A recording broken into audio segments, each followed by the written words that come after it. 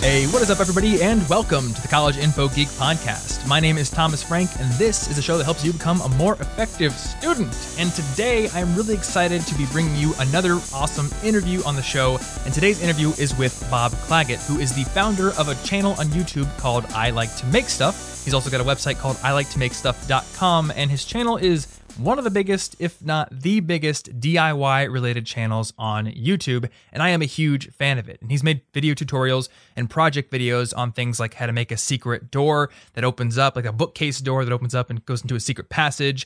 He's done videos on how to make an arcade machine, and the video that I discovered him by was a video on how to make an overhead shooting rig for your camera, and that is why you've been seeing some cool overhead shots in some of my more recent videos, so you can thank Bob for basically teaching me how to do that.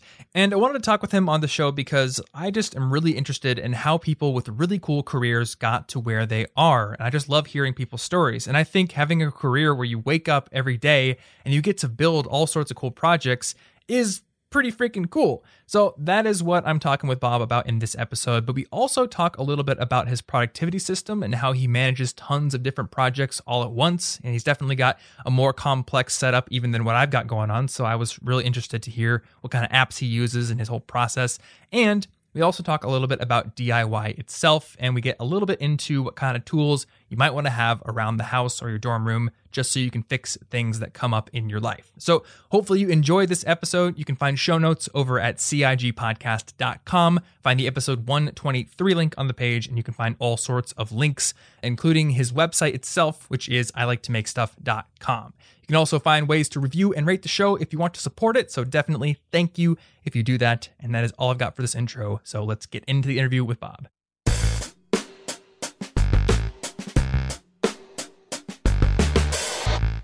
Well, hey, Bob, welcome to the show. Oh, thanks for having me. Yeah, thanks so much for agreeing to be on the show. So I found your channel because I was looking to build an overhead camera rig, and you had a video on it, and it was excellent. And then I was looking at all your videos, and I was just kind of like, how does somebody learn to build like the just staggering amount of things that you've been able to build? And also, just the fact that your job is building cool things all day and making videos of it is really cool. And I thought it would be fun to do an interview to see like how you got from wherever you started to here, and also just talk about kind of your daily work and what goes into a project that you work on. Yeah, sounds great. Cool. So I got a bunch of questions, but I've been curious about this little tiny thing for a while. You have a black wedding ring. Oh yeah. What is that? It's silicone. You won't be able to show this, I guess, but I'll show it to you. Okay. It's made of silicone, and so it's rubber and it squishes. And this company is actually a sponsor. They sponsor some of my videos, but I would be using it even if they weren't. The whole purpose of it is safety, basically. So when you're working with tools or anything dangerous and you have this metal thing on your finger, if it gets caught, it's going to... Oh, yeah. It's not going to break as fast as your finger's going to break, basically. So by putting rubber on there, it's actually a lot more comfortable as well. But, if it gets caught on a tool, it's going to go and your finger's going to be okay. I've got a friend who's a Black Hawk pilot, and they're not allowed to wear their wedding rings. I think most helicopter pilots are kind of that way. Mm-hmm. And he was telling me one time when I first got this, I showed it to him, and he was like, "Oh yeah, I have to get one of those. I saw a friend of mine get degloved." Oh man, yeah, I was like, gonna. "Oh yeah, here you go. Have all the rings that I have. Take them." So. I was gonna use the word, but just the mental imagery. Ugh. Yeah, it's tough. So do you wear that exclusively, or do you switch from metal one to that one when you're working? I wear this exclusively now. I thought I would just kind of use it when I was in the shop as a safety thing, but it's so much more comfortable than having this metal thing. I mean, I guess I'm just weird. I have like giant knuckles. So to get a ring over my knuckle, it has to be too big. Oh. And so then I have this like jangly metal thing. And so anyway, these are just more comfortable. I wear it all the time. That thing can probably stretch a little bit, right? Yeah, it stretches. And, if you're like into outdoors, you do things outdoors, it's a lot more comfortable. When it gets sweaty, it's not a big deal. And it doesn't pick up like oils and greases and stuff. So it's just a better choice for me all the way around. And I'm guessing your wife is a practical enough person not to care too much. Yeah, she doesn't care. She actually plays roller derby, and so it works for her as well. Really? Yeah, they're not allowed to have rings that stick out, like an engagement ring would, have a stone that sticks out. So she can put on a couple of these, and she's safe. That's awesome. My girlfriend actually. Yeah. Just bringing in the brass knuckles to your roller derby match. My girlfriend wants to do roller derby at some point, and she does a lot of DIY costuming stuff. So nice. Should we get married, that might be an option. I've actually had anxiety about that. I'm just like, I don't want to wear this metal thing on my finger for the rest of my life. But it's kind of the thing you do. So yeah. Not everybody does it, but not everybody, but some people do. So I'm interested in how you got started, because I would imagine it takes a ton of time to learn how to do all the things you do. What got you interested in doing DIY stuff? Well, that's kind of a weird question. I mean, a weird answer, not a weird question. So I guess I'm not terribly interested in DIY. So the thing that I think there's like a weird misconception where I make a lot of different types of projects, and people see a certain project and they think that that's like where my interest lies. Mm-hmm. But I've kind of defined it in my own head as like one level up, where I'm interested in learning and I'm interested in gathering skills and trying new things and experimenting. And that takes the form of a lot of different types of projects. In DIY, like kind of home DIY is one of those things. Yeah. But really, the thing that I love and the thing that I strive for is learning new stuff. And so sometimes that means learning more about something that I already know. Sometimes that means taking on a new skill that I have no business doing at all, which happens a lot. But so because of that, I think where I am now started from when I was a kid. I was always looking for something new to get into and something new to try out. And so I didn't go to school to learn necessarily any of the things that I do now on a daily basis, but they were all a result of, kind of compound learning throughout my life. Yeah. I think. So you're more of like a skill development junkie then, sort of. I think so. Yeah. This guy I know, Jesse, he actually has a website called Skill Hoarder. Okay. And I love that name because it's just like he's gathering skills just for the sake of gathering skills. And that's a really awesome thought. I like that a lot. I have to look this up. I think you and I are kind of alike in that regard then. Because when I think to the things I really like to do, and I don't know if you've ever gotten this, but my friends make fun of me for going through phases. Like I'm always getting teased like, oh, what's Tom's next phase? Oh, you're doing this one, or you're going to be gone. That one's going to be gone in 3 months. And they always just make fun of me for getting overly obsessed with stuff. And I'm seeing some like musical instruments in the background of your office there. I wonder if that's part of it as well. Yeah, that's kind of part of it. I mean, that's been a long part of my life since I was probably 6 years old when I started playing music. So that's one of those things that has gone on, even though I don't play that much now. But yeah, I'm kind of the same way where I get like really interested in a certain thing for a while and I get not great at it, but good enough at it to be able to do it. And then I'm like, okay, well, what's the next thing I can add to that pile? Yeah. Nobody makes fun of me for it though, which is nice. Oh, lucky you. Maybe nobody notices except for me. I don't know. Or maybe you're just around people who are cool with it. I don't know. My friends love to just make fun of me for it. But it's like the whole first 20 hours concept, right? You just spend a ridiculously concentrated small chunk of time on something and you get good enough at it that you can at least teach someone else or appear that you're a peer expert at it at least. Yeah. So for the most part, they just took the form of DIY stuff, I guess. Yeah, kind of. I mean, I still think that changes over time. Originally when I started doing I Like to Make Stuff, the reason for it was I'd been doing software for like 15 years or something. And, face down on a computer for that long made me want to like do some stuff with my hands, but I needed to be able to justify it. So sharing the knowledge that I was learning seemed like a good way for me to justify that time to put it into there. And so at that point, it was like anything I could do to get my hands in motion was what I was interested in. And, and so then once that kind of mutated into this whole other thing that I wasn't really expecting, what I was doing with my hands started to matter a little bit more. And so then it was about like, well, okay, what haven't I tried yet? What haven't I learned? Or how can I take these two separate things, skill sets that don't really have anything to do with each other? How can I use them in a certain project together? So yeah, it's changing constantly. Yeah. So originally it was just kind of an outlet to move more, pretty much. Yeah, pretty much. Yeah. I mean, I think I got to a place where I'd been building websites and applications for marketing stuff, which I like fell out of. I just felt gross about trying to convince people that they need stuff that they didn't actually need. And so then I moved to product development. So I was making things specifically for people to solve their problems, and that felt really good. But then I found later on that I was doing that I was solving problems for a problem that I didn't really care about personally. Oh yeah. So then it kind of changed over time in those three things. And then I was like, well, I just want to solve problems. I want to like come up with, and by problem, I mean, not like world problems, like, oh, that table is too short. I should make that table taller. That's a problem that I could solve, So I started looking for things that I could like make a small impact on really quickly, and that weren't feeding some giant corporate machine somewhere else that I didn't really have any investment in. Yeah. And so that's how I started finding these projects that I could do on the side as a hobby to kind of scratch some of my itches. Now, did this start before the YouTube channel? Was it just kind of a hobby at first? Yeah, kind of. I mean, I've always made stuff my entire life, just here and there. I used to make like a lot of skateboard ramps and climbing walls and all sorts of random stuff.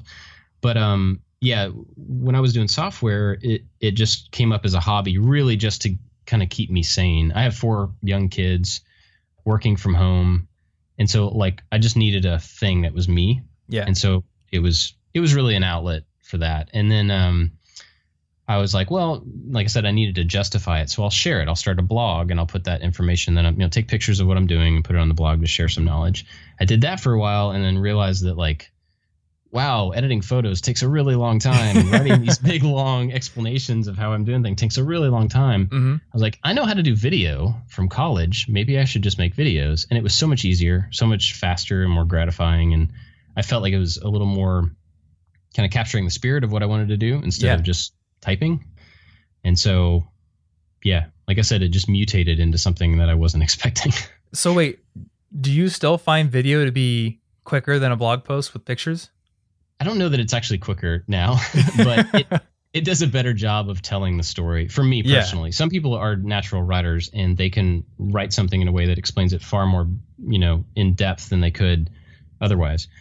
For me, being able to tell a story of how a thing gets from one state to another state, video is just the best way for me to do that. So yeah, and the way you do it is really, really polished. So I was wondering if you were actually cranking these out really quickly, because ironically enough, the first blog post that ever did really well for me was a DIY, just fun little project. I had the idea what if I hung a desk off of my loft bed from chains, and took pictures of it and people really liked it. But that took like 10% of the time it takes me to make a video.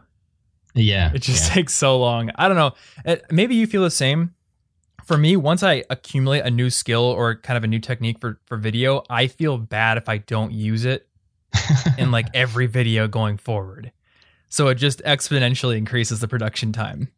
Yeah, that could be a problem. No, I don't really focus on that so much. In fact, I try to probably introduce really subtle new things and leave out things that I've used. So I'll like kind of cycle these new features or whatever through. Yeah. And I also try to not point those differences out so that people don't realize that they're seeing change over time throughout my videos.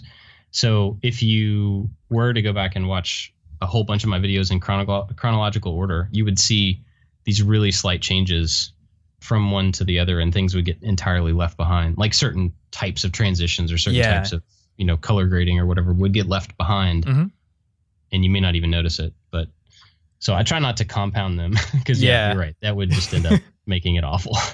And the tough part is, as the creator, that's the kind of stuff that sticks out.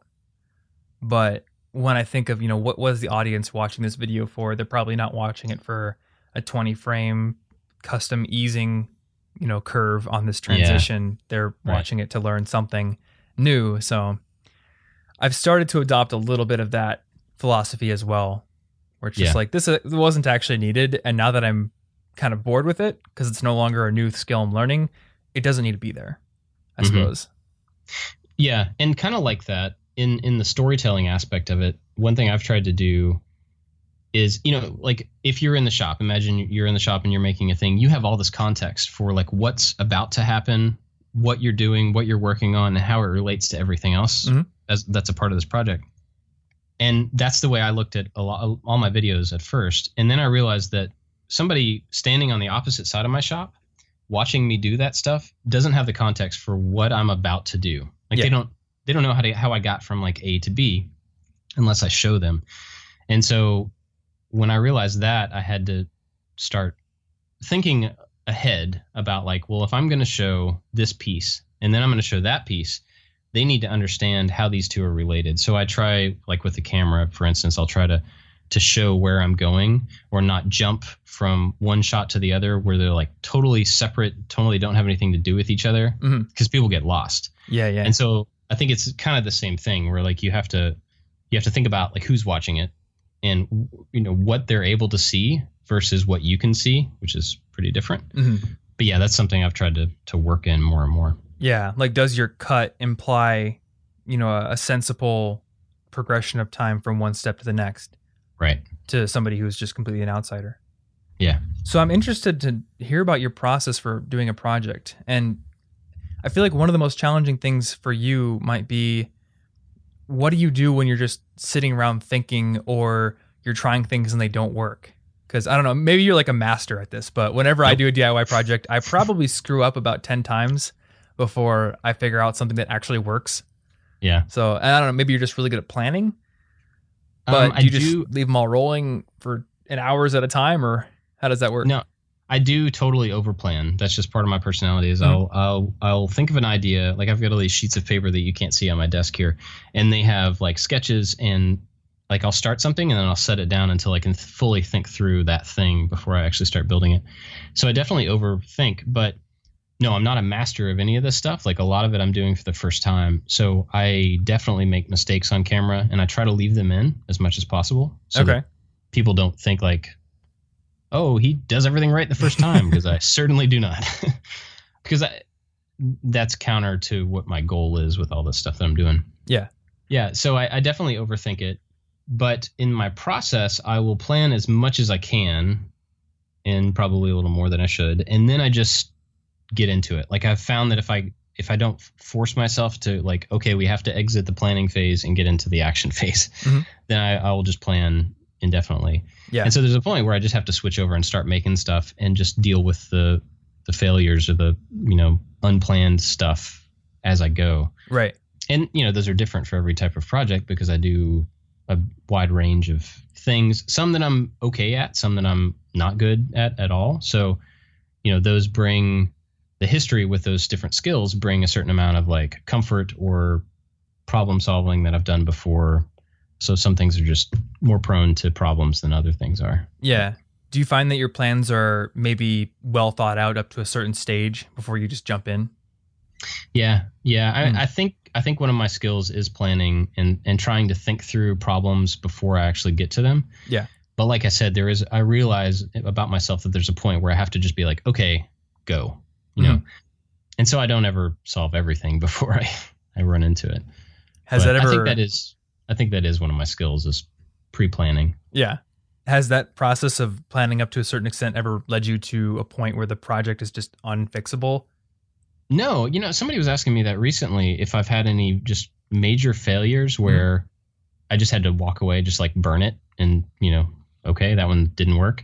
I don't think I've had anything like that because on our podcast, we've talked about failure before and how in my mind, and people have different opinions on this, my mind, nothing can really fail unless you give up, unless you are the one that says this thing is dead, I'm walking away.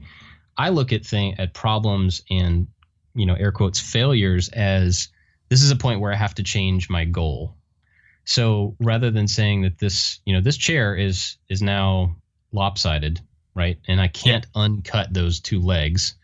So instead of the goal being a chair, maybe that goal could be a stool. And so then I can cut the other two legs and make the whole thing shorter. You know what I mean? Like reevaluate the end goal based on the new situation and just try to make something out of it. So in my mind, I don't think that I've had any projects that have been complete failures. They have changed, you know, and I've modified like what the expectation was, but I try not to let things just really fail.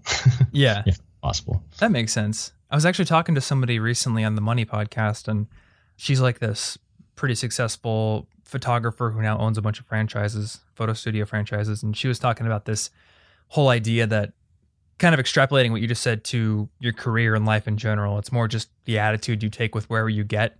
It's not that you're going to any specific destination, and if you don't get exactly there, you failed. Yeah. Yeah. And I mean, that totally makes sense.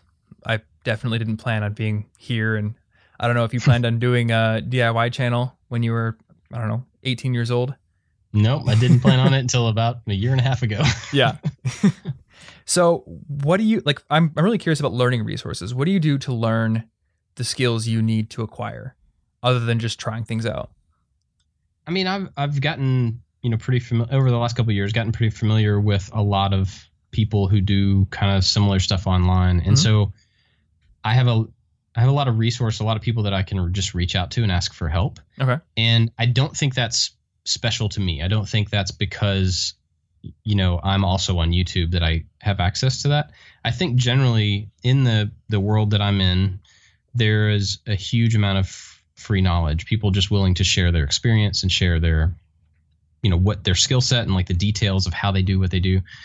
And so I think a lot of that is out there and people are really willing to share it, but you have to ask. And so I have to actively go to people who are better at welding and say, how do I do this? I'm bad at whatever. Yeah. What am I doing wrong? And honestly, I've never had anybody say, I don't have time to help you, or it's not worth my while to help you explain, something to you. So I think at this point, it's really just a lot of like reaching out, just doing some like online research. There's so much resource on YouTube and on just the internet in general that it's almost impossible not to find something helpful if you go look for it at least a little bit. Now, those resources are pretty different than like a pure education resource, like a professor who is someone who you would think is qualified. Yeah. That's kind of a trusted source.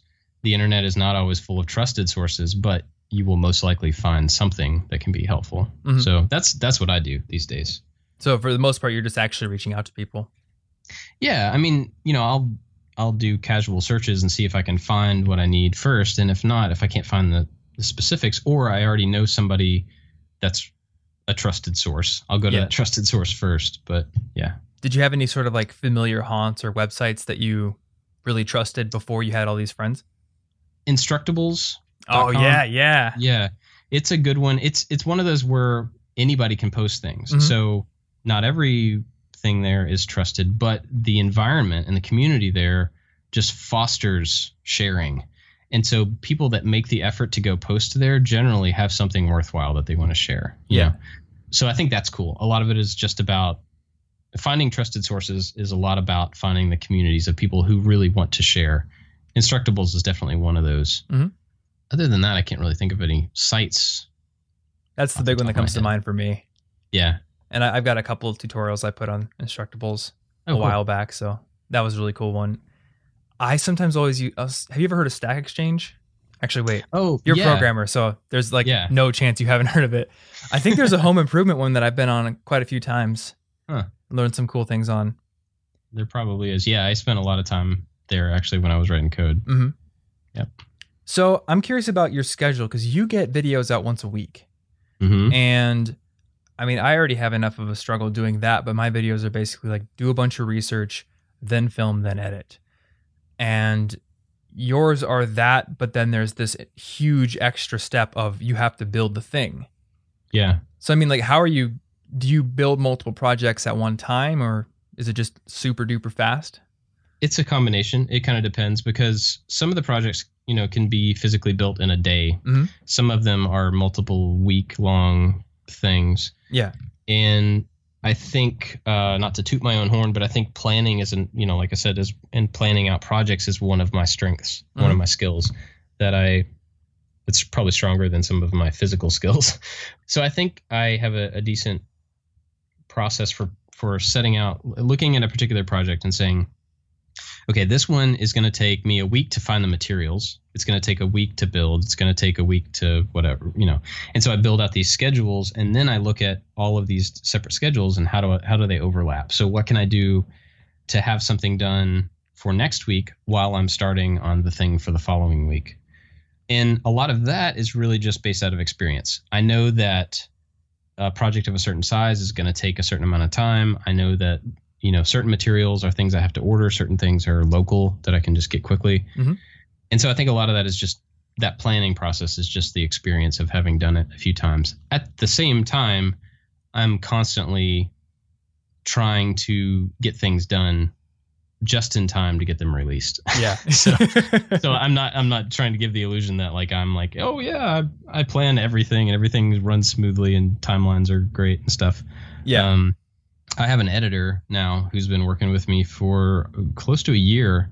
Oh, cool. And okay. so at first I edited all my videos myself, and then he came on. He's a good friend of mine, and he came on one day a week to edit. And so he mimicked my style, like we kind of taught him my editing style. And so he's been editing them for about a year and almost a year. And that's made a huge difference because that frees me up with an entire day's worth of shop time. Yeah. Which is helping me start to get ahead a little bit in my planning. And it just gives me more physical time in the week to build stuff, So I'm really curious about that, actually. So is your editor your first experience with delegating a huge portion of your business out?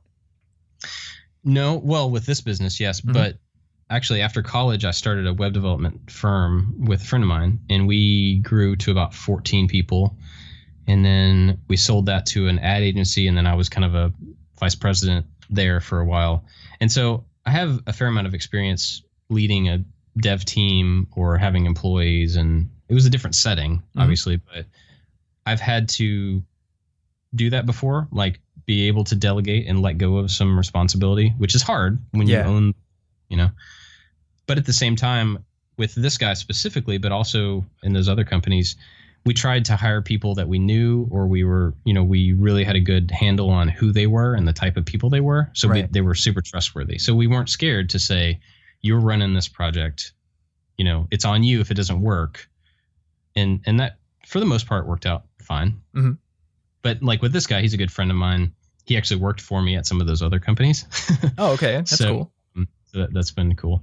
But so we don't have any, there's no trust issues there. He's like the one person that I would want working for me, if anybody. So. Yeah. Before you brought him on, for you, what was the editing process like? Did you find like a lot of your creativity came out in the editing, or was it more just kind of a means to an end to tell the story? I think it was more of a means to an end. My editing is not terribly complex or anything. I think if anything, I put more effort into the shooting. So my whole approach is to shoot every bit of action, and then we edit that down to only action. So the editing is really just like a kind of culling of all the footage. It's not like super, there's no, drama that you're trying to create through the edit or anything like that, which is a big part of dramatic editing. It's more of just like there is a finite amount of action that needs to be shown, and we have to cut down everything that's not that action. So that's his job. My job right now, because I'm still running camera, is to make sure that everything is visible. I have things visually highlighted and framed like they need to be framed so that, I'm getting focus on the stuff that I want.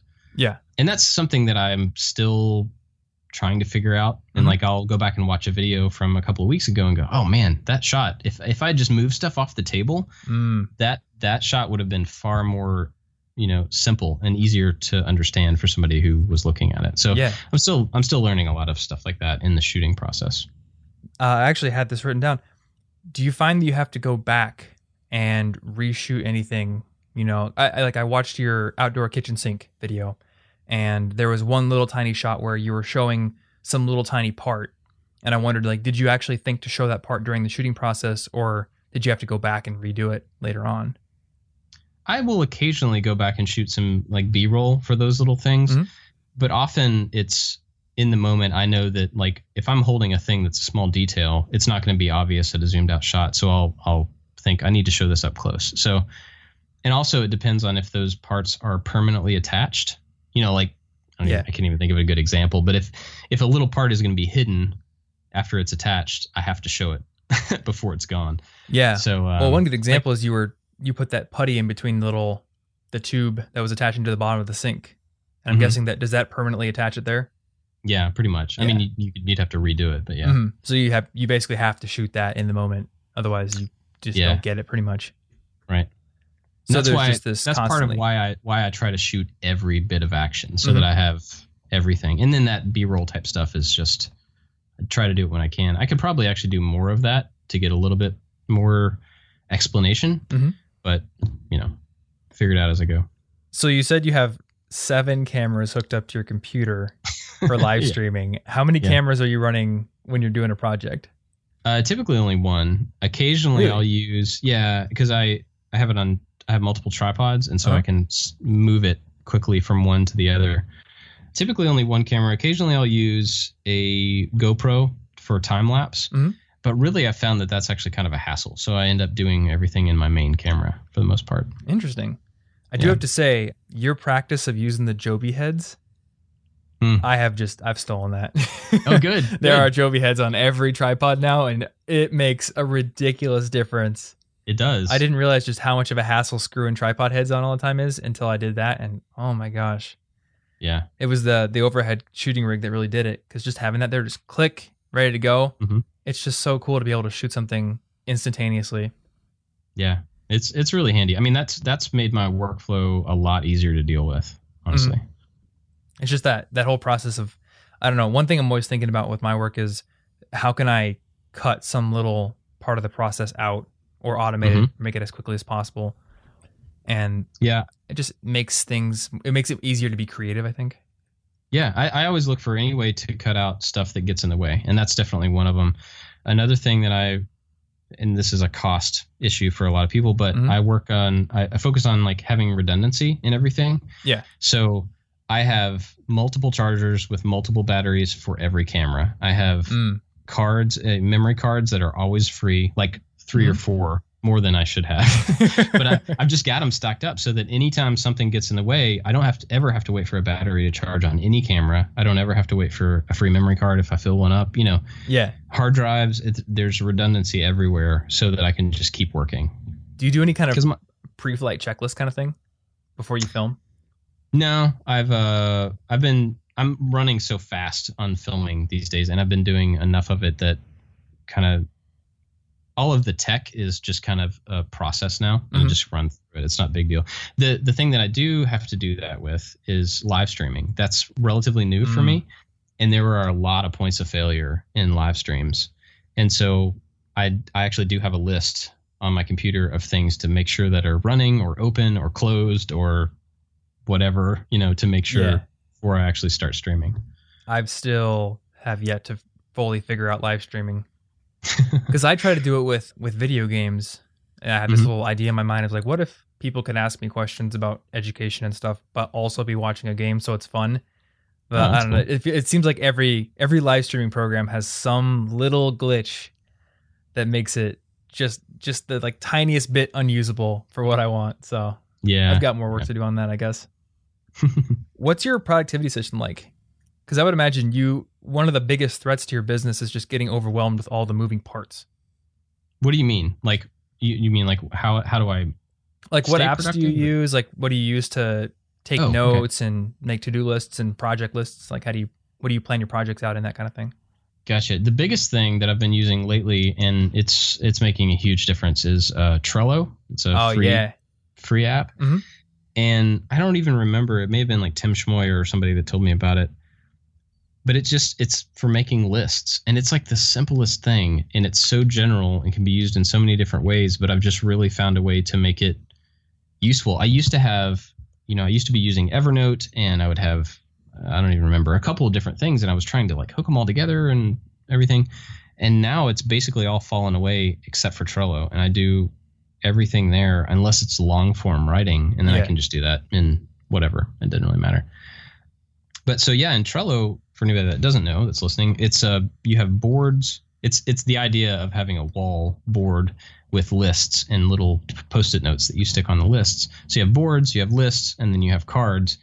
And that's a general enough concept that you can really build it out to be whatever you want. So I have schedules in that format. I have kind of ideas of different amounts of reality in those. So I have like one list that's like, this is stuff I can do. I have one list that's like maybe, and then one that's there's no way I could do it, but it's a great idea. I've got to keep it around. Yeah. So from board to board, I can use that format in a different way to help me keep track of stuff, where things are, or plan things or whatever. And I share it with some different people that I kind of work with in different ways. So that's really handy as well. So you're actually using Trello for everything you were using Evernote for, in addition to to-do lists. Yeah, pretty much. Evernote for me, it got to a point where it was just this mass of stuff I couldn't get through. Mm-hmm. And I didn't really, I know you can search for things, but I didn't exactly know where things were. Yeah. And I really like being able to target like, oh, I need to go see, whatever on whatever. And Trello lets me know exactly where that stuff is and I can get right to it. So, okay. Like I said, long form writing, if I'm going to be, writing out, I don't script things, but if I am going to be doing anything like that, I may still use like the Notes app or Evernote, but really everything's in Trello now, as far as I know. Interesting. Yeah. I still use Evernote for almost all idea generation and saving of knowledge. And what I really wish Evernote could do was I would love to have like multiple tabs in OneNote. So I could have like, because I do the research and then I do like listing all my sources, listing all my graphics, and then the script. And I just have to do like big line breaks. So yeah, you may want to check out OneNote. It's a free note. I think it's by Microsoft, and you can have tabs within a note. Yeah. So OneNote's cool. And every time I mention Evernote, people are like, what about OneNote? Why didn't you mention OneNote, dude? And I actually tell students now, I'm like, if you've never used either one, you might want to go to OneNote because Evernote just kind of reduced their free tier to only 2 devices, a couple other things. My brain is like so built on Evernote now. And I use the notebook stacks feature. So I almost have like 4 levels of organization. So OneNote can't really map one-to-one with like the 6 years of Evernote I've been building. Yeah. Well, I was using Evernote pretty heavily too. And then I started using Trello for, certain parts of it. Yeah. But I still had Evernote. And then when they changed that licensing thing, I was like, not cool. I got to find something else. And so I've been looking around, but I've also realized that I have not tried to enter anything into Evernote since then. So I don't actually need another note-taking app. I don't need a replacement. I'm just not using it. So, I mean, it's me personally. But it's funny that particular license change made me actually step back and go like, this tool is here, but I don't use it. I don't need it. I don't need a replacement for it because I don't use it. So I thought that was interesting. But yeah, for me, it was more like is this the death knell kind of thing? Like, okay, I can deal with paying a little bit more for premium, but what's going to happen, 5 years down the line? Is this going to be around? The biggest gripe for me right now is it doesn't have real-time collaborative editing. Like Google Docs had that, I don't know, 5 years ago. So it's like such a pain point for very specific things I do, like with my co-host on the Money Podcast. But otherwise, I like it a lot. With your Trello stuff, do you do the standard Kanban workflow where you have like the idea list that the cards are on and they move over to, stage 1 complete, maybe like filming's done, then they move over to like editing's done. Do you kind of track progress like that? Not exactly. I have one board that is all ideas and it's the different reality kind of thing like I was mentioning. And then I do move them once they're ready to actually go into the schedule. I move them to a different board that is the schedule. And in that schedule, I have lists for each month because I release videos every Thursday. So I know exactly what the release dates are. And so I'll have a list that's September. And then I put a card there with a project name for each one of those release dates. And then within that, I use the labels to be able to say the state of it. So I have labels for needs materials, needs design, needs shooting, needs editing, whatever all the different states are. And those are colored labels. So when you look at the board as a whole, you can see on that card the colors that, so you can see how much work there is left to be done on that particular one. And so as I do those things, I just go in and uncheck those labels and then, I can see their state change visually. So that's kind of how I use it. And then there's also a calendar view. So if I have due dates on all those things, the release dates, I can flip to calendar view and actually see when they're all going out. So that's nice as well. Do you have all the labels checked at first or do you kind of progress through the labels? I have them all checked at first. Oh, okay. Yeah, so I see all the colors. That's like danger. There's a lot of work to do, and then I uncheck them as I go. So when something has no labels, I know it's like ready. How far out are you planned for projects? I can tell you. I can pull it up and look at it. If you're further than 1 week out, then you're doing better than me. I've got plans, hard plans into November, and this is September 1st today. Wow. Okay. So, and not every single one, but September is fully planned. Mm-hmm. The first half of October is fully planned, and then I have ideas. And a lot of that is due to sponsorships. The sponsorships from companies are what really pay my bills. And so, I have to make those agreements with them ahead of time, and I have to tell them when it's coming out. So I have to build the schedule around that partially, not totally, but partially. I just had my first experience with that the other day. Somebody emailed asking about sponsorship, and I, in the classic fake it till you make it kind of way, because I've never done a full sponsorship before, but I was like, these are my rates. Here's what I charge. Here's exactly what you get. Just act like you do it. Because I know the market rates and the, typically what people charge. And then they come back and they're like, cool, do you have an editorial calendar basically? Mm-hmm. And I was like, well, kind of, but not like you. Yeah. I have a rough videos go live somewhere between Thursday and Saturday schedule, but yeah, nothing quite as crazy. I used to be very strict Thursdays like you are, and maybe I can get back to that someday. I'm curious what changed to make you not be as strict about your schedule. Couple of different things. Number one, like we talked about a little bit earlier, I always want to learn a new technique when I make a video. Like that's kind of a little value of mine, is like learn one new thing, but I have trouble letting go of the old things. So it gets to the point where I used to just, throw a picture up by the side of my head and be done with it. Now it's like, oh, this has to be easy eased, nice pop in with a sound effect, and then motion blur, and then so the After Effects processing takes 10 times as long, and everything started taking longer. And I just started noticing the videos that I put a ton of effort into are the ones that do really, really well. But then they take so much time. So, and I'm constantly torn between this ideal on one side, where I think you kind of live in this ideal where it's like have a strict schedule and be at least weekly, if not better. And then over on the other side, there's people like CGP Grey who publish once every 6 weeks and just like work on one thing for a super long period of time. And I kind of never know where I want to be with that. So yeah, it can be a struggle.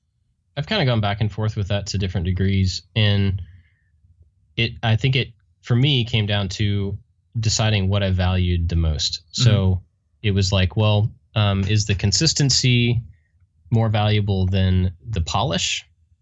And at what level of polish or level of quality is my threshold? Like, it's the 80-20 thing. You can put in 80% of the work and it's pretty good. You put in that last 20% of the work and it's actually 80% of the time. And so I had to decide at what point am I going to say like done is done. And then when I start planning, part of what helped me do that is planning out multiple months ahead. And I can look at how much work I have to do. And then it makes it a lot easier for me to like, all right, this one's good enough. Let's just put it aside and keep moving, So I think that's helped me some. But maybe that should be my next step, is actually sit down and plan multiple videos out. Because I guess the blocker has always been, if I plan on multiple videos, okay, now I must make all these videos. But it sounds like you just kind of get them planned and then you say, all right, parts are coming in for, the sync project next week, so we'll do it that day, and kind of stuff in the future.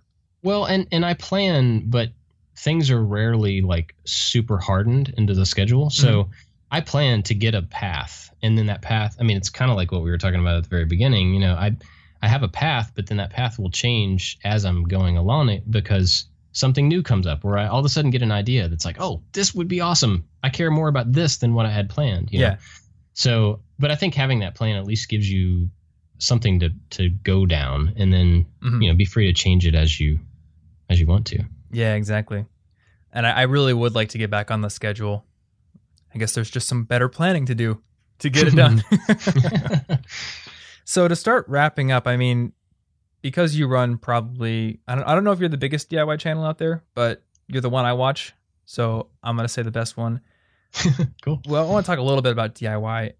And because college students are probably starting with basically nothing, unless their parents gave them a crap ton of tools, what are the tools that you find yourself like going back to over and over again? Like, what are the essentials? Well, I think it really depends on like what you're talking about doing, because there's several different answers there. If you're talking about like woodworking stuff, I actually wrote an article about this on my site, but I think it really helps to get at least a general idea of what it is you're expecting to accomplish. Mm-hmm. You know, if you want to make furniture, basic furniture, that's one thing. If you want to, do something smaller, that's a different thing. But in general, if you're, wanting to be able to fix things around the house or make very basic things, I think having a cordless drill or even a corded drill, mm-hmm. they're cheaper, but having that and having a circular saw are the most basic power tools that I think you could do. You can do far more with those two than people expect. A circular saw is basically a table saw without the table. Yeah. So if you have that and you have a straight edge, you can cut a long straight cut on a piece of wood, and then you have a lot of freedom there to be able to cut, whatever you need to. Oh yeah. So like if you get a 4-foot ruler and a couple of clamps, mm-hmm. then you can cut a 4x8 sheet of plywood down with a circular saw and have really nice clean cuts. Yeah. So and I found having a clamp is like uncommon, like weirdly useful. Oh yeah. Clamps like it's weird just how much a clamp comes in handy. Yeah. Yep. And there's even ways, to do clamping that without clamps. I mean, you could use concrete blocks to hold things together, right? You can use straps for your car that you may have like to hold stuff to your roof. You can use those as clamps. There's a lot of ways to get the effect of having a clamp for wood mm-hmm. that you don't necessarily have to have.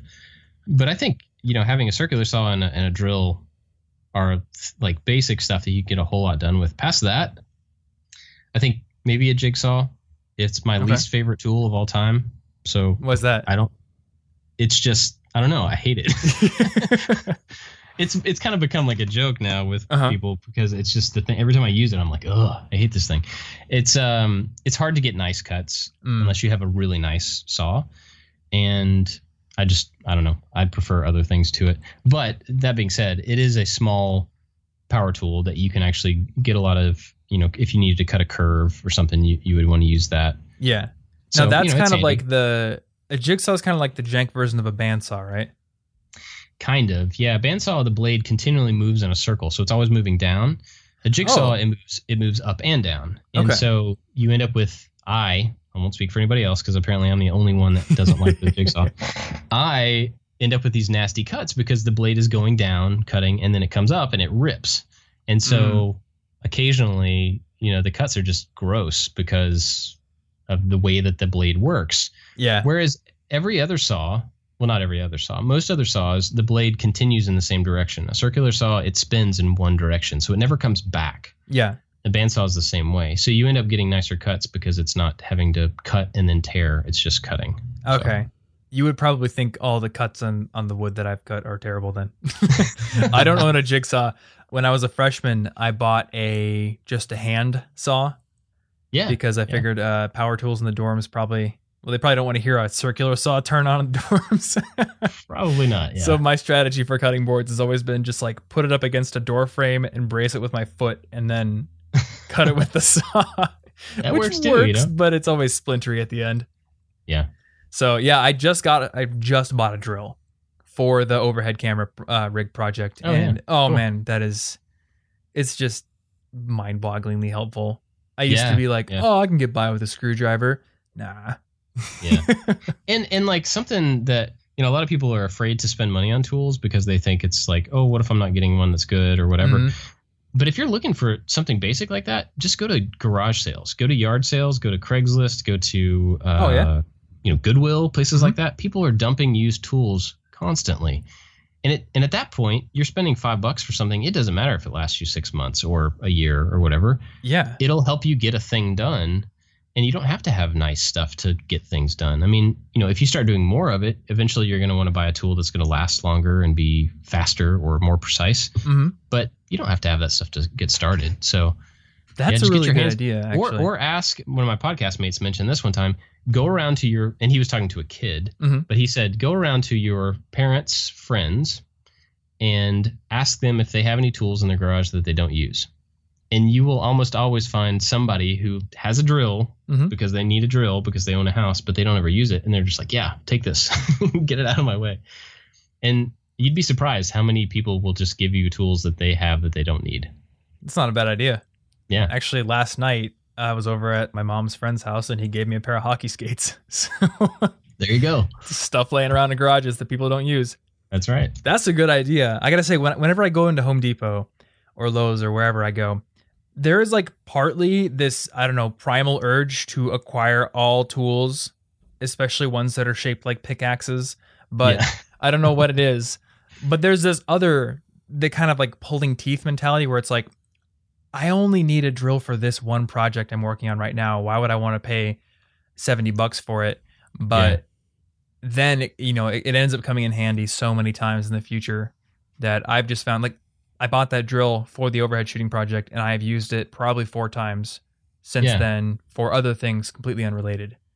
And for me, it's happened several times where I'll buy a tool without a specific need for it, just because like I really want a laser engraver. Super cool, right? Yeah. What am I going to use that for? I have no idea, but I did buy one and it's not here yet.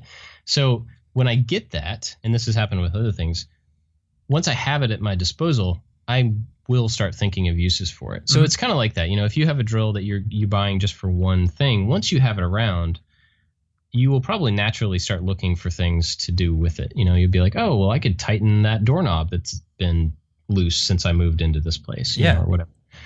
So I think, going overboard and just buying a bunch of stuff to have it, that's not a good plan. But, getting the basics just to have them on hand, I think you will definitely find uses for them. Yeah. And I'm guessing you'd probably recommend just a basic toolkit as well, right? Yeah. I mean, it's always good to have hand tools. You need to have a hammer. And like you were saying, a hand saw, like an actual just saw, is a great thing to have, even if it's just a small one, because there's a lot of times where using a circular saw or a jigsaw is overkill. Like you just need to cut something really small. Yeah. And doing a hand saw is cleaner and quieter and easier. And so, basic toolkit's a good thing to have. It does. It comes in handy when it's like 10 p.m. and I really want to cut something. Right. Yep. Cool. Well, hey, Bob, this has been a great interview. It's awesome talking with you. And once again, thanks for all. I guess I'm getting like a ton of different tips. I keep going back to the overhead shooting rig, but the Joby head's everything. Your channel's awesome, and I definitely think people should check it out. But you also have a website, which I was really impressed with. A lot of YouTubers just do YouTube, and they don't think about the website. And like coming from web development to YouTube, I've always been like, it's cool to have a kind of a home base. And then like I went to your site, and I was like, hey, you have exactly that. Yeah, I think it's a business play as well. I think it's a smart thing to do. Real quickly, I know we're trying to go, but I think for anybody that's looking to create content online, if you don't own a platform, you are at risk for whatever, or you are, you're bound to whatever that platform decides to do. So if you have a central place that you control, no matter what you do in business, otherwise, at least you have a place where people can find you. So, if somebody decided to buy YouTube tomorrow and shut it down, people could still find me in what I do. So. Yeah. And so when I started making videos, they would do way better than the articles, but I still take probably an hour or 2 per video to write a full article that basically goes over all the content, just because I don't want like the centralized kind of hub of my entire business to be YouTube, because then it's a platform somebody else owns. Yeah. And then, you have less flexibility for selling things or, doing live streaming or whatever. I want it to be kind of like an offshoot, like a satellite. So I don't know if that's how you think of it, because I noticed you also do full articles for your projects as well. I did. I actually have stopped doing that because I kind of reevaluated the value to cost. Oh, for real? Okay. And I found that that's actually not as beneficial to the time, relative to the time that I was putting into it. So I've had to back off that a little bit, but I agree with the premise for sure. How long have you been doing that? Because I will admit, sometimes I think, is it worth it for me to do this? And I did just ask a writer to start helping me with those. Yeah, I actually stopped writing them about a month ago. And it's just for me, for what I do, it's just not as beneficial. And have you noticed any kind of downturn or anything? No. No negative effects? No. I actually asked my Patreon supporters specifically that question before I stopped doing it. I said, where do you find the most value? And everybody was like, I don't even go to the website. I watch the videos. I'm like, all right. There you go. Interesting. Well, maybe there's some soul searching to be done there. Cool. Well, Bob, thanks for coming to the show once again. If people want to connect with you online, where should they go? Everything is at iliketomakestuff.com, and I'm on, all the social networks at I Like to Make Stuff, except for Twitter. It's I Like to Make Stuff with one F because they have a character limit. Oh, so, yep. Yep. Cool. Well, I have all those links up in the show notes, and I know you mentioned there was this woodworking basic tools guide on there, so I'll try to find that and put that in the show notes as well. Awesome. Cool. All right, guys. Well, that about does it for this episode of the podcast. Hopefully you enjoyed this interview and you learned something new from it. And once again, if you want to find those show notes with links to all the websites that we talked about, all the tools and apps, you can find those over at cigpodcast.com and find that episode 123 link on the page. You can also find a huge collection of all of my favorite apps, resources, physical gear, books, and everything that can help your life as a student become better in general over at collegeinfogeek.com/resources. And if you haven't seen it recently, we recently did a massive upgrade of the page. It's completely redesigned. It works just much, much better. So I really think you're going to enjoy it if you go and check it out. Lastly, if you want to support this show, you can go onto iTunes and leave a rating and review. That helps to bump the show up the rankings and helps more students find it in the future. So definitely thank you so much if you do that. Huge, huge appreciation goes out to you. And that is all I got for this episode. So until next week, stay cute.